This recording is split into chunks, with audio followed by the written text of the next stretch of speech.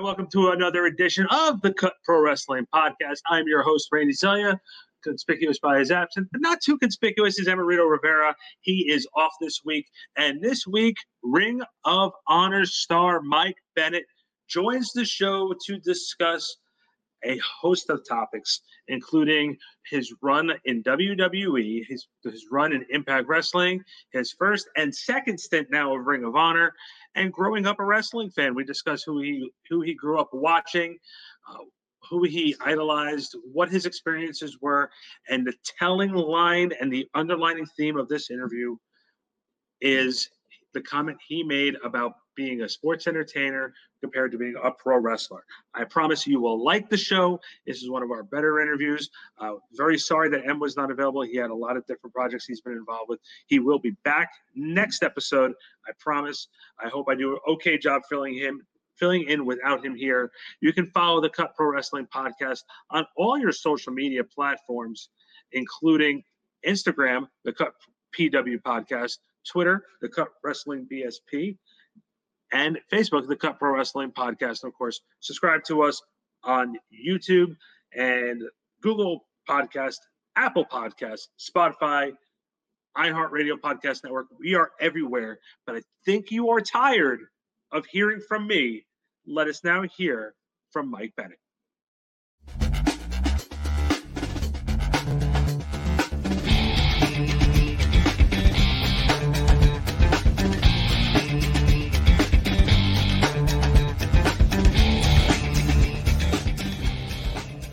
All right, back here on the Cut Pro Wrestling Podcast, Randy Zelia, conspicuous by his absence, Emerito Rivera. He is on assignment this week, taking care of some business. But joining me right now, Ring of Honor superstar Mike Bennett. And Mike, I almost want to not say superstar anymore. I want to go back to what it's supposed to be. Ring of Honor pro wrestler. Let's say it together. Pro wrestler. Oh, it has such a better tone to it. Such a better, it just brings me happiness when I hear pro wrestler. Well, you know, you've certainly had your share of adjustment going back to pro wrestler over the last year and a half. You know, going back to Ring of Honor where you had a quite a bit of success, and you know, but you seem a lot happier right now. Yeah, I am. It's one of those things where you know, you chase a dream for so long and then you have tunnel vision about getting to that dream. And for me, it was always WWE or bust. That's what I dreamed of. That's what I wanted to do. And I was fortunate enough that along that journey, I worked for Ring of Honor. I worked for New Japan. I worked for Impact. And along that journey, I discovered that the dream that I wanted wasn't what I thought I wanted. It was something entirely different. I wanted to be a pro wrestler. I thought I wanted to be a sports entertainer. I did it and then went, no, this isn't for me. I like the sport of pro wrestling. Well, before we jump into the sport of pro wrestling, let's go give some people a little bit of background if they don't know your full story. You grew up in Massachusetts. When did you really fall in love with the sport of professional wrestling? So I was always a fan. And then I kind of fell out of love with wrestling like around 7 or 8 years old. Like I was a Hulkamaniac, did all that crazy stuff, kind of fell out of love with it. And then around the Attitude Era, all my friends were watching. And so I had to tune in. So I tuned in and I fell in love with like Stone Cold and DX and Kane and Undertaker. But then my dad actually took me to see Monday Night Raw taping in Worcester, Massachusetts. And I was there when Mick Foley won the world title for the first time. Oh, you were in the building for that? Oh, my Lord. I was there. I was like 6 rows back. I felt, and from that point on, I was like, I'm going to be a pro wrestler. I'm absolutely going to be one. Told my dad, and I've never looked back ever since. I think I was 12 at the time. Never looked back ever since. How did you go into your training? Like, how did you approach a wrestling school? Did you we had somebody on who said they looked at PWI and they made a phone call and they spoke with them. I think that was Rory Fox. Rory said he found Les Thatcher School and he got on the phone with them and he got the information. How did you find your wrestling school? So I went on and did like some sort of a search engine. I mean, it was like 2000 at the time, 2001 when I started training. So I was looking online, but it's not like what we have now where you can find mass amounts of things. You know, you have to be somewhat savvy, but still understand. And like, so I was just looking up wrestling schools nonstop and in my area because I wasn't going to travel outside of Massachusetts. I was only 15. So I found a school that was willing to take me if my parents, you know, signed a waiver waiver saying I was allowed to.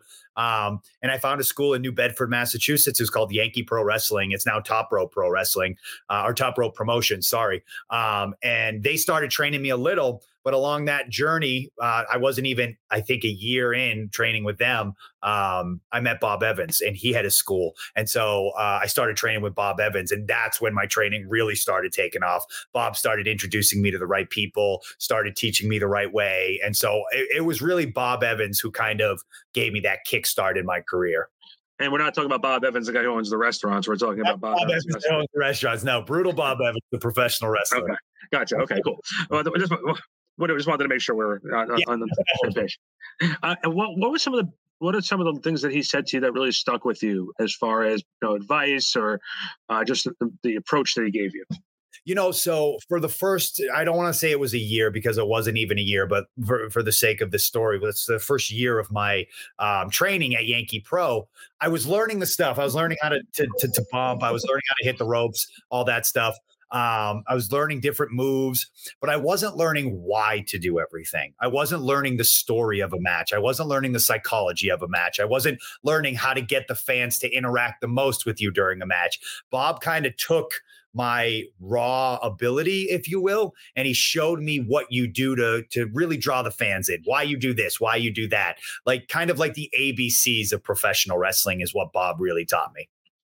What was it like for you when you walked into the ring for the first time, just for the training? Was it what you expected it to be? It's I don't know who said this, so I don't want to get it wrong, but I think it was Booker T, so I want to give him credit for it. He said when he stepped foot in the ring, it was a place that he had never been, but he felt like he had always been. And that's exactly how I felt when I first stepped in the ring. I had never been there, but it felt like home to me. It felt like, yep, this is where you want to be. And I picked it up pretty quickly. I picked up how to bump. I picked up how to run the ropes, I picked it up pretty quickly. And I'd be lying if I didn't tell you that I was kind of watching Tough Enough at home and then taking bumps in my backyard on a cardboard box, the way they were teaching it on Tough Enough. So maybe I had like a leg up in the game. It always felt like home to me, stepping in a ring.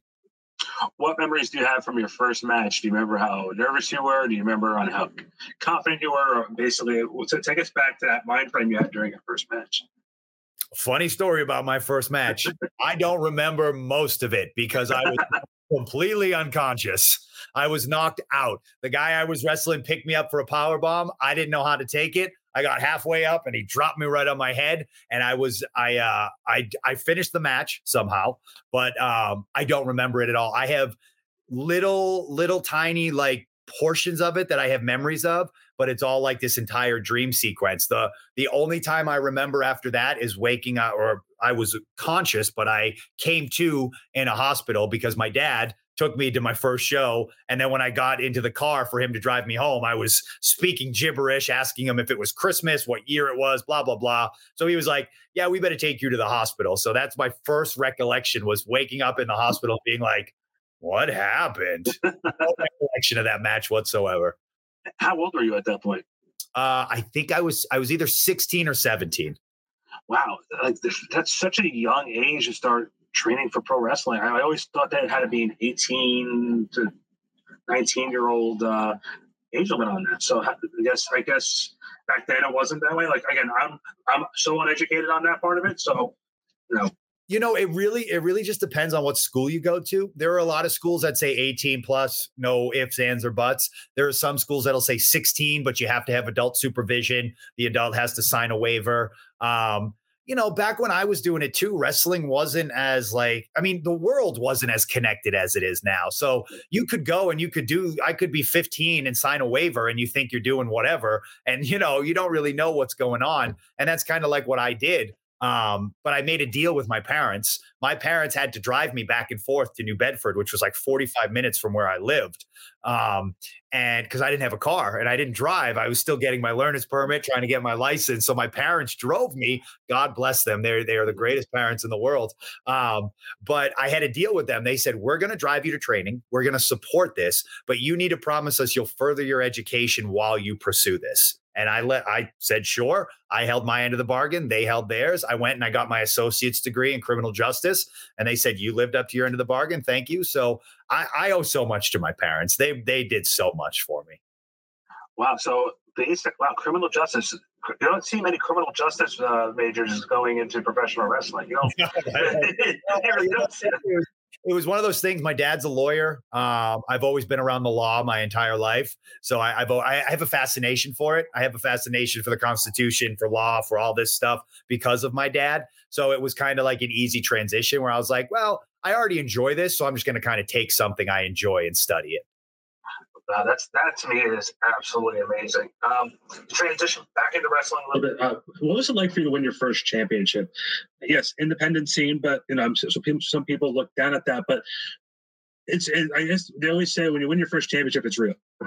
Yeah, it's one of those things where it's kind of like you solidify yourself, where it's like, I'm here and I'm doing this. I don't think I ever won my first championship and was like, oh, this is a great moment because I've wanted this championship for, Alphabet Soup promotion at the time, XYZ or whatever. But it was one of those moments where I was like, oh, okay, I solidified myself. I'm doing this. This is real. I'm going forward with this. And I know that because there's also other people that aren't just me that clearly believe in me. If that makes sense, like there's a promoter that believes in me. There's wrestlers here that believes in me, maybe some fans. So it was more of like a commitment where you're like, okay, I'm in this, I'm doing this, and I'm going to go full steam with this.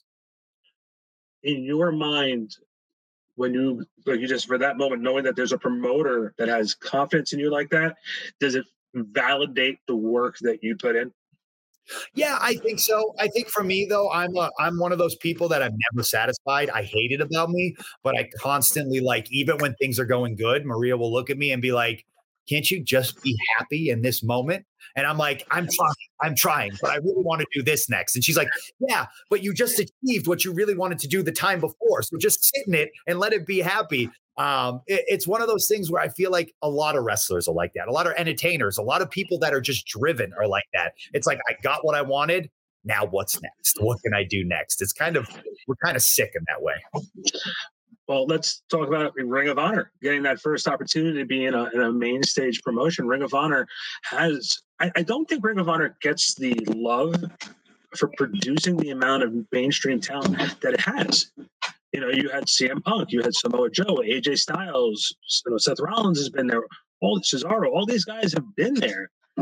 It's a great promotion, which has a lot of equity, which a lot of people don't seem to give the credit to. Yeah, it's one of those companies that, and I fully support this, and I say this completely honestly, and I will back this up to the day I die. It's professional wrestling is the way it is right now because of Ring of Honor. Ring of Honor completely changed the game from 2002 on. It has produced stars. It has produced not only stars, but it has changed the way we view wrestling. It has changed the style of wrestling. It has changed what pro wrestling is. If you look at any company, AEW, New Japan, WWE, it is all completely littered with Ring of Honor guys, Ring of Honor alum, people that have come through that system.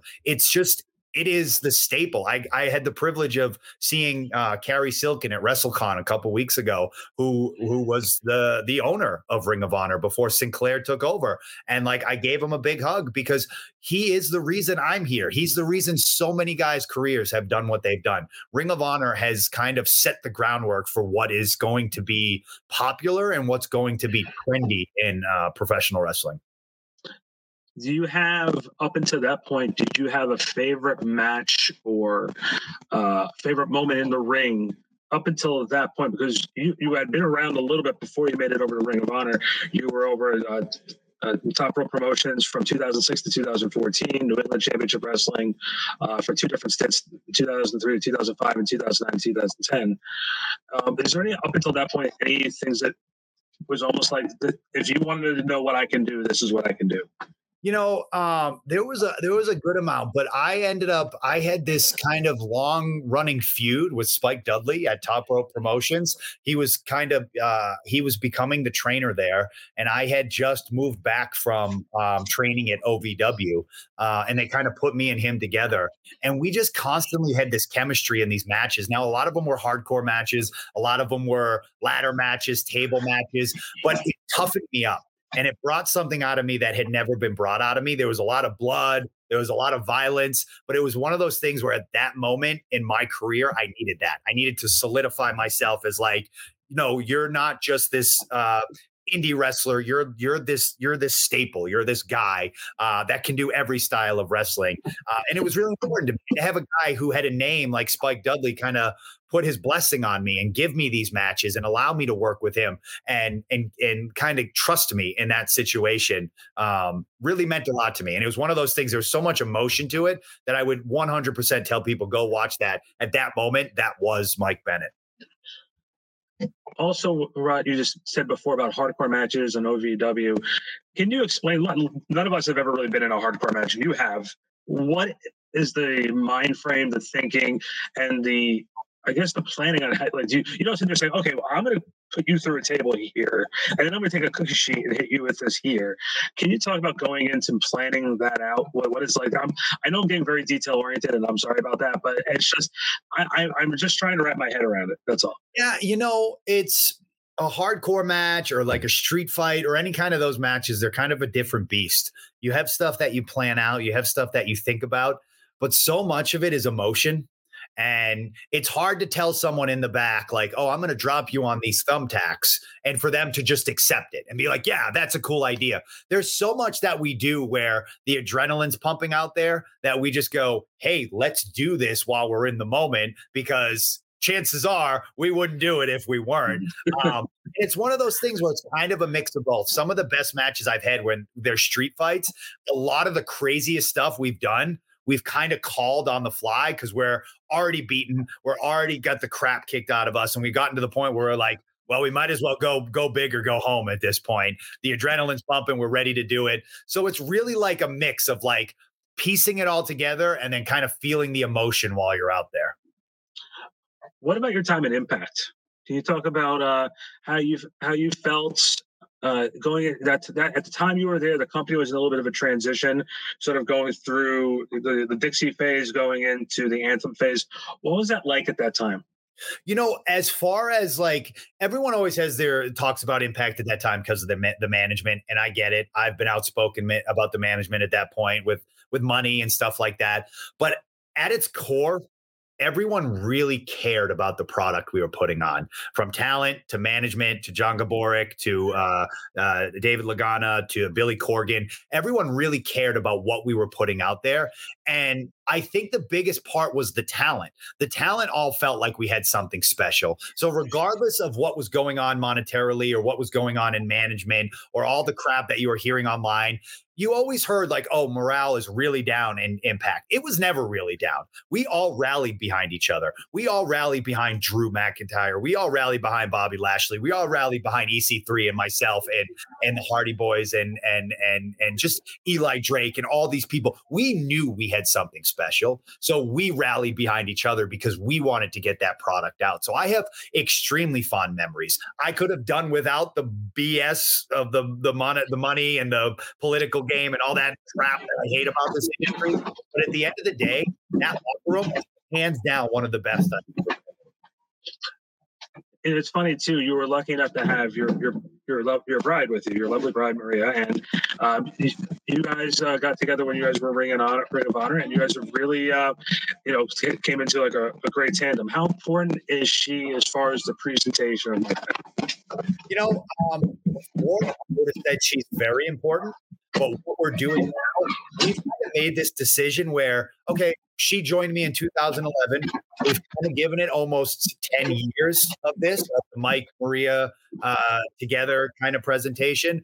Now we're trying to see what we can do on our own. What can Mike Bennett do on his own? I know what Maria Kanellis can do on her own. She's incredibly talented. And plus she's starting to slowly transition into this backstage role. of taking over the women's division in Ring of Honor, and really focusing on that because in her head, she's like, there will be a time where I will come on the screen and I will be needed on the screen. But in her head, she really is just focused on helping out the younger talent, the younger girls get to achieve what they want to achieve. And she knows that what's best for me right now is to go and wrestle and just be Mike Bennett, the wrestler, not Mike Bennett and Maria, the act. So that's kind of where we're at. Before it was pivotal. We were Team Sexy. We were Mike and Maria. We were doing everything. And that is like, I hold those memories so fondly. But there will be a time where we come back together. Obviously, we're married. We see each other every single day of our life. But as far as a presentation on camera, we're kind of taking it in two separate directions. It'll always be there. Everyone will always know that when there's Maria, there's Mike. When there's Mike, there's Maria. But as far as what we're doing now, it's kind of different. I know we joked around when we first started the interview about Superstar and pro wrestling. You can't not talk about your WWE stint. Yeah. What were some of the positives that you took away from being with the WWE? Again, the locker room, the guys there that I met, some of the people are close to my in the world. I got to travel all the time. You can imagine. I wrestled in Saudi Arabia. Like, I never thought that would be a thing. I got to do a European tour, WrestleMania. I got to accomplish these things. But for me, the biggest thing was, and again, this is going to sound like a slight at WWE, and I know there are going to be some fans that take it that way, but it's not. Getting to WWE taught me what I didn't want in this industry. It taught me that, okay, this company is for some people. It's not for me. I want to be a pro wrestler. I want to focus on the sport of pro wrestling. I want to actually wrestle when I can. I want to have 15, 20, 30-minute matches. I'm not looking to be a television superstar. I want to be Mike Bennett, the pro wrestler, because at the end of the day, that's why I got into the industry. And you were lucky. A lot of people are lucky enough to make that stage, and you were lucky enough to make that realization of this. Is this something that you thought you wanted your whole entire life? And then when you got it, you're like, maybe this is not as great as ever. I've heard a lot of professional wrestlers who say, oh, no, we just got released from WWE. And then they realize that they can control their schedule, control a little bit more. How important was that now being a dad, that you have that downtime? Yeah, so it was kind of like, it was one of those catch-22s because we got fired in the middle of a pandemic, which as a dad is terrifying because you're now unemployed. And it wasn't just me, it was my wife. So now as a family, you're unemployed. And your first thought is, I have to provide. I have to provide for my children no matter what. Money's not coming in anymore. What do I have to do? But as you start to get away from that and get away from that scariness of it, you start to learn like, oh, okay, I still know what I'm doing. I had a career before this. I will have a career after this. I'm going to be just fine. And then you start to get excited when you start going to shows and you go to Ring of Honor and you have matches. And your first thought is, okay, well, I got to make sure we don't do this, this, and this because so-and-so said we can't do this, this, and this. And it's written. And you go, wait, no, you can have creative freedom. Wait, so you mean if I do this move, I'm not going to get yelled at the minute I walk through gorilla position? Oh my God. And the whole world just starts to open up and you start to get very excited about it. So for me, if I didn't have kids, getting fired, I probably would have been like, yippee, I'm so excited. Originally, I was like, oh God, I'm terrified. But then as you start to progress and you start to come out of that fog and that haze, you go, this is kind of awesome. I love this. And now back to Ring of Honor, can you talk about one, like you said, being let go in the middle of the pandemic. So performing in front of no crowd, and what changes your mindset, and also talk about the mindset of the Ring of Honor locker room during this tough time. It's one of those things where at the very first start of it, you're kind of like, this is weird. There's no crowd. But then you start to kind of maneuver and navigate your way through these matches and you learn like, okay, this is how I have to have this match and this is how I have to do this. And if I just do this, I can keep the match interesting this way. And I shouldn't do this because then it'll be too quiet and it'll come across as awkward. So you start to really navigate like pro wrestlers do in front of a crowd. You navigate with what works and what doesn't work. And I just feel like even in the locker room, there's a lot of guys that are just so happy to be working right now. And there's like so many people are out of jobs and so many people aren't working. And for me, I know I'm like, I'll wrestle in front of nobody if it means I have consistent work coming in. I don't care. I think I'm talented enough to put on a good match in front of 20,000 people or put it in front of nobody. So I think it's just one of those things where you just kind of, you adapt because you have to adapt. And the talent that you guys have in that locker room. We had PCO on a couple of months ago, and he just said everyone just goes balls to the wall, and it's like he said you find a better organization who's giving you better action than Ring of Honor, you're not going to find one. You can't. It's one of those things where it's like, I love Ring of Honor because it goes back to the sport of pro wrestling, and that's what we're focused on. It's hard hitting, it's high flying, it's map based, it's violence based, it's technical based, it's everything. But at the end of the day, it always brings you back to Ring of Honor. And PCO is correct. When we have these tapings, when we're in the bubble, people go all out. They go balls to the wall. Nobody pulls punches. Nobody does anything. Everyone does it like there's 20,000 people there, and it's inspiring. What would you say was the most enjoyable, not successful, but the most enjoyable time of your career? There's so many times that it's hard to just like pinpoint one. So many things shaped and molded me. So many times I've been with my friends. They got to travel the world. But that first run in Ring of Honor is hard to beat, man. When I was there the first time and you had guys like El Generico, Kevin Steen, the Briscoes, the Young Bucks, AJ Styles, the Bullet Club, me and Taven as the Kingdom, Adam Cole, Kyle O'Reilly, Bobby Fish, like the list of guys that just goes on and on. And we were the up and comers being like, no, we're about to take over this industry. Looking back at that time now, and not only that, but all of us got to go and do Japan together. And like, it's just one of those moments where I look back and I'm like, that's going to be a time in pro wrestling a lot of people talk about. And it's funny, you just mentioned Japan. Can you describe the difference of audiences compared to being in an American crowd compared to a Japanese crowd from a wrestler perspective? It's one of those things where the American crowd, they like their mix of entertainment. Like they like their mix of haha, hokiness, gaga. They like some entertainment aspect to it. Japanese crowd, again, very sport based. They like their wrestling very sport based. And so it's like they clap out of respect. You don't get like the chants that you might. I mean, there's still chants for the guys and their names, but you're not going to get like the asshole chant. You're not going to, like that you'll get at WWE. You're not going to get the what chant. You get very much like respect for everything you do. You run a spot, you settle down, the crowd claps for you. As the match starts to go, they might cheer for one guy, might cheer for the other guy. Then they'll settle down. They just react entirely different. Last couple questions for you. If I had to ask you, going back to the beginning of your career and who you looked up to as a kid and your favorite match you watched as a fan growing up, what do you think that would be? Oh man, that's a tough one. When I was a kid growing up, anything Stone Cold was in, I loved. But again, one of the craziest matches I ever watched was watching Mick Foley and The Undertaker in Hell in a Cell and seeing Taker throw him off the cell. That made me fall in love with Mick Foley. And as a kid, your taste in wrestling is totally different than when you're actually in the industry. So like for me, it was always that chaos, that mass amounts of chaos. I love seeing Stone Cold get in there and just beat the living crap out of like 10 guys, stun them all, and then just leave. Like that's what I loved when I was growing up. Now, as I got older, I fell in love with watching like Edge have matches and Christian have matches and Shawn Michaels versus The Undertaker, like real technical, real quality wrestling stuff. But I still love the Carnage. The Carnage is still so much fun to me. Did you realize up until recently with WWE Network going to Peacock and Impact having their own streaming network and Ring of Honor having a way to stream all their content, did you realize that a lot of your career is available at a fingertip? Not until you said it right now, which is really cool to me. It's cool that I get to think my kids get to watch me whenever they want, if they want.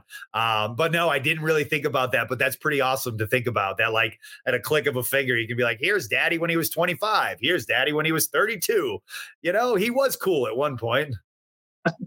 Yeah, I just figured I'd bring that up to you just to see, because I really thought about it the other day. Yesterday we had a couple different interviews, and I mentioned that to one or two of the guys, and they're just like, "Wow!" And one of them was like, "Wow, I'm old if I was an old." Yeah, no, I think it's cool. I love it.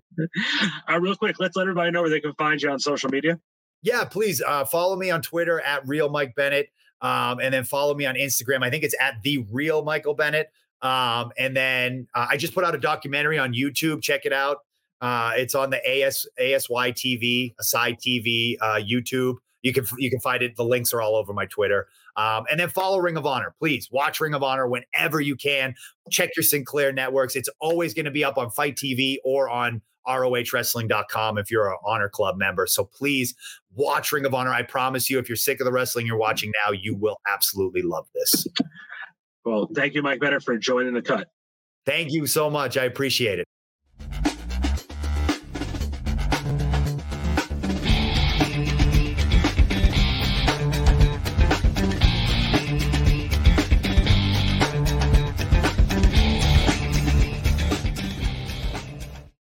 All right, so that was Mike Bennett. Great interview, great guy. He is probably one of the best speakers I've spoken with, and he really gets the wrestling industry.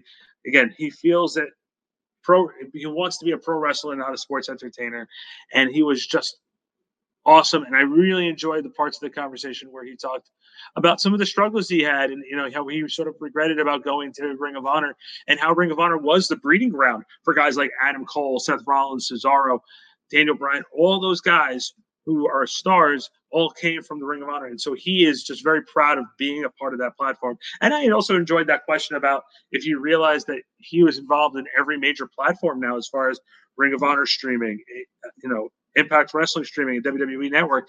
All of his work is there. So if you're not familiar as much with Mike Bennett outside of WWE, go check out his work now on all those streaming networks.